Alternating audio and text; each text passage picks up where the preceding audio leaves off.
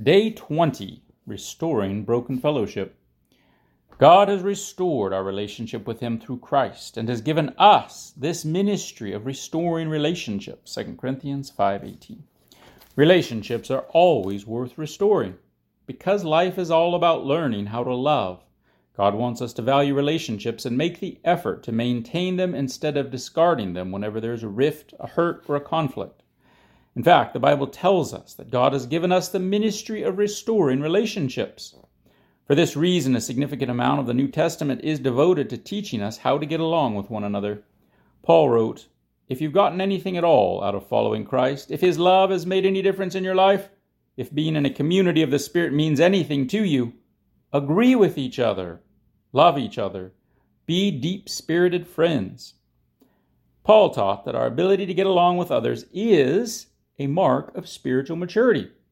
Since Christ wants His family to be known for our love for each other, broken fellowship is a disgraceful testimony to unbelievers. This is why Paul was so embarrassed that the members of the church in Corinth were splitting into warring factions and even taking each other to court. He wrote, "Shame on you! Surely there is at least one wise person in your fellowship who can settle a dispute between fellow Christians." He was shocked that no one in the church was mature enough to resolve the conflict peaceably. In the same letter, he said, "I'll put it as urgently as I can. You must get along with each other." If you want God's blessing on your life and you want to be known as a child of God, you must learn to be a peacemaker. Jesus said, "God blesses those who work for peace, for they will be called the children of God." Notice Jesus didn't say, "Blessed are the peace lovers," because everyone loves peace. Neither did He say, "Blessed are the peaceable, who are never disturbed by anything." Jesus said, "Blessed are those who work for peace, those who actively seek to resolve conflict." Peacemakers are rare because peacemaking is hard work. Because you were formed to be a part of God's family, and the second purpose of your life on earth is to learn how to love and relate to others, peacemaking is one of the most important skills you can develop. Unfortunately, most of us were never taught how to resolve conflict. Peacemaking is not avoiding conflict. Running from a problem, pretending it doesn't exist, or being afraid to talk about it is actually cowardice.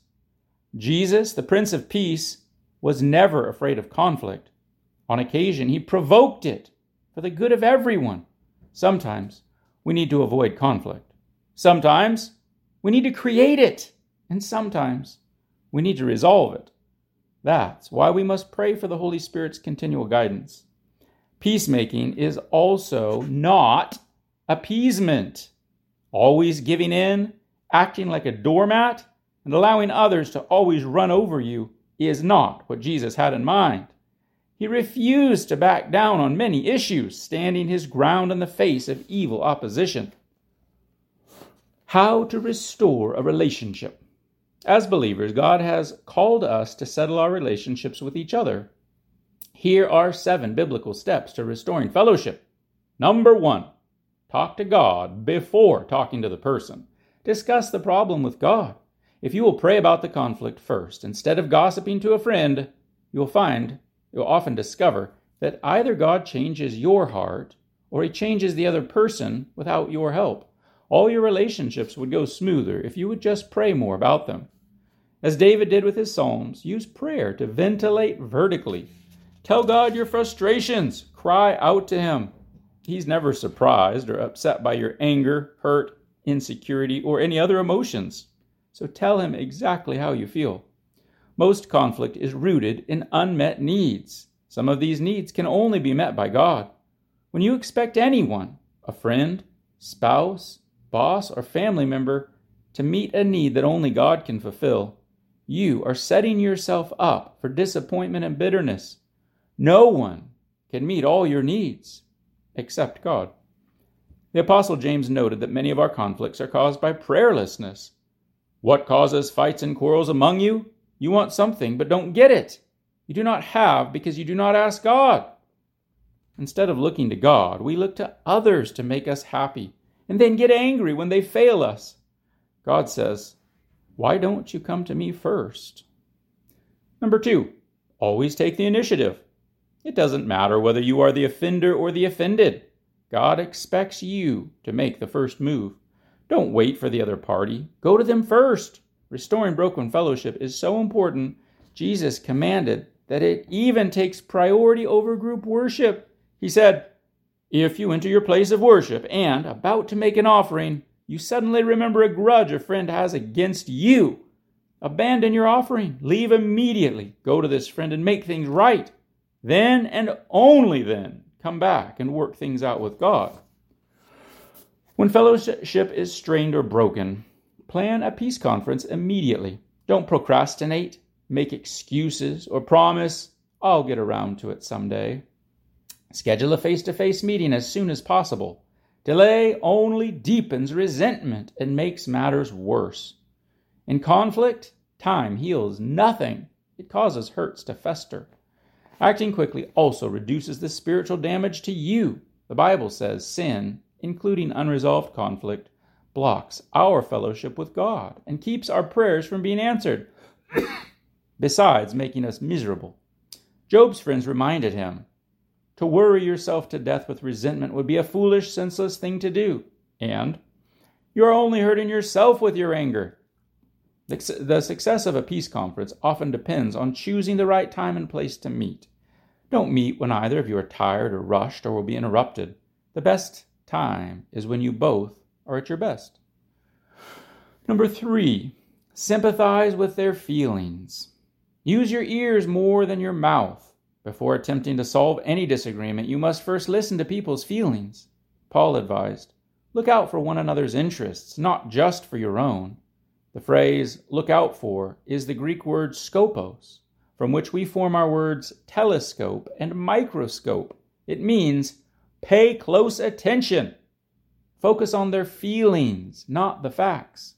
Begin with sympathy, not solutions. Don't try to talk people out of how they feel at first. Just listen and let them unload emotionally without being defensive. Nod that you understand even when you don't agree. Feelings are not always true or logical. In fact, resentment makes us act and think in foolish ways. The psalmist admitted, when my thoughts were bitter and my feelings were hurt, I was as stupid as an animal. We all act beastly when hurt. In contrast, the Bible says, a man's wisdom gives him patience. It is to his glory to overlook an offense. Patience comes from wisdom, and wisdom comes from hearing the perspective of others. Listening says, I value your opinion. I care about our relationship, and you matter to me. The cliche is true. People don't care what we know until they know that we care. To restore fellowship, we must bear the burden of being considerate of the doubts and fears of others. Let's please the other fellow, not ourselves, and do what is for his good. It is a sacrifice to patiently absorb the anger of others, especially if it's unfounded. But remember, this is what Jesus did for you. He endured unfounded, malicious anger in order to save you. Christ did not indulge his own feelings, as Scripture says. The insults of those who insult you fall on me. Number 4, confess your part of the conflict. If you are serious about restoring a relationship, you should begin with admitting your own mistakes or sin. Jesus said it's the way to see things more clearly. First, get rid of the log from your own eye. Then perhaps you will see well enough to deal with the speck in your friend's eye. Since we all have blind spots, you may need to ask a third party to help you evaluate your own actions before meeting with the person with whom you have a conflict. Also, ask God to show you how much of the problem is your fault. Ask, am I the problem? Am I being unrealistic, insensitive, or too sensitive? The Bible says, if we claim that we're free of sin, we're only fooling ourselves. Confession is a powerful tool for reconciliation. Often the way we handle a conflict creates a bigger hurt than the original problem itself. When you begin by humbly admitting your mistakes, it diffuses the other person's anger and disarms their attack because they were probably expecting you to be defensive. Don't make excuses or shift the blame. Just honestly own up to any part you have played in the conflict. Accept responsibility for your mistakes and ask for forgiveness. Number 5, attack the problem, not the person. You cannot fix the problem if you're consumed with fixing the blame. You must choose between the two. The Bible says, a gentle response diffuses anger, but a sharp tongue kindles a temper fire. You'll never get your points across by being cross. So choose your words wisely. A soft answer is always better than a sarcastic one. In resolving conflict, how you say it is as important as what you say. If you say it offensively, it will be received defensively. God tells us, a wise, mature person is known for his understanding. The more pleasant his words, the more persuasive he is. Nagging never works. You're never persuasive when you're abrasive. During the Cold War, both sides agreed that some weapons were so destructive they should never be used. Today, chemical and biological weapons are banned, and the stockpiles of nuclear weapons are being reduced and destroyed. For the sake of fellowship, you must destroy your arsenal of relational nuclear weapons, including condemning, belittling, comparing, labeling, insulting, condescending, and being sarcastic. Paul sums it up this way. Do not use harmful words, but only helpful words, the kind that build up and provide what is needed, so that what you say will do good to those who hear you. Number 6, cooperate as much as possible. Paul said, do everything possible on your part to live in peace with everybody. Peace always has a price tag. Sometimes it costs our pride. It often costs our self-centeredness. For the sake of fellowship, do your best to compromise, adjust to others, and show preference to what they need. A paraphrase of Jesus' 7th Beatitude says, you are blessed when you can show people how to cooperate instead of compete or fight. That's when you discover who you really are and your place in God's family. And number 7, emphasize reconciliation, not resolution. It is unrealistic to expect everyone to agree about everything. Reconciliation focuses on the relationship, while resolution focuses on the problem. When we focus on reconciliation, the problem loses significance and often becomes irrelevant. We can reestablish a relationship even when we are unable to resolve our differences. Christians often have legitimate, honest disagreements and differing opinions, but we can disagree without being disagreeable. The same diamond looks different from different angles. God expects unity, not uniformity, and we can walk arm in arm without seeing eye to eye on every issue. This doesn't mean you give up on finding a solution. You may need to continue discussing and even debating, but you do it in a spirit of harmony. Reconciliation means you bury the hatchet, not necessarily the issue. Who do you need to contact as a result of this chapter? With whom do you need to restore fellowship? Don't delay another second. Pause right now and talk to God about that person. Then pick up the phone and begin the process. These 7 steps are simple, but they are not easy. It takes a lot of effort to restore a relationship. That's why Peter urged, work hard at living in peace with others. But when you work for peace, you are doing what God would do. That's why God calls peacemakers his children.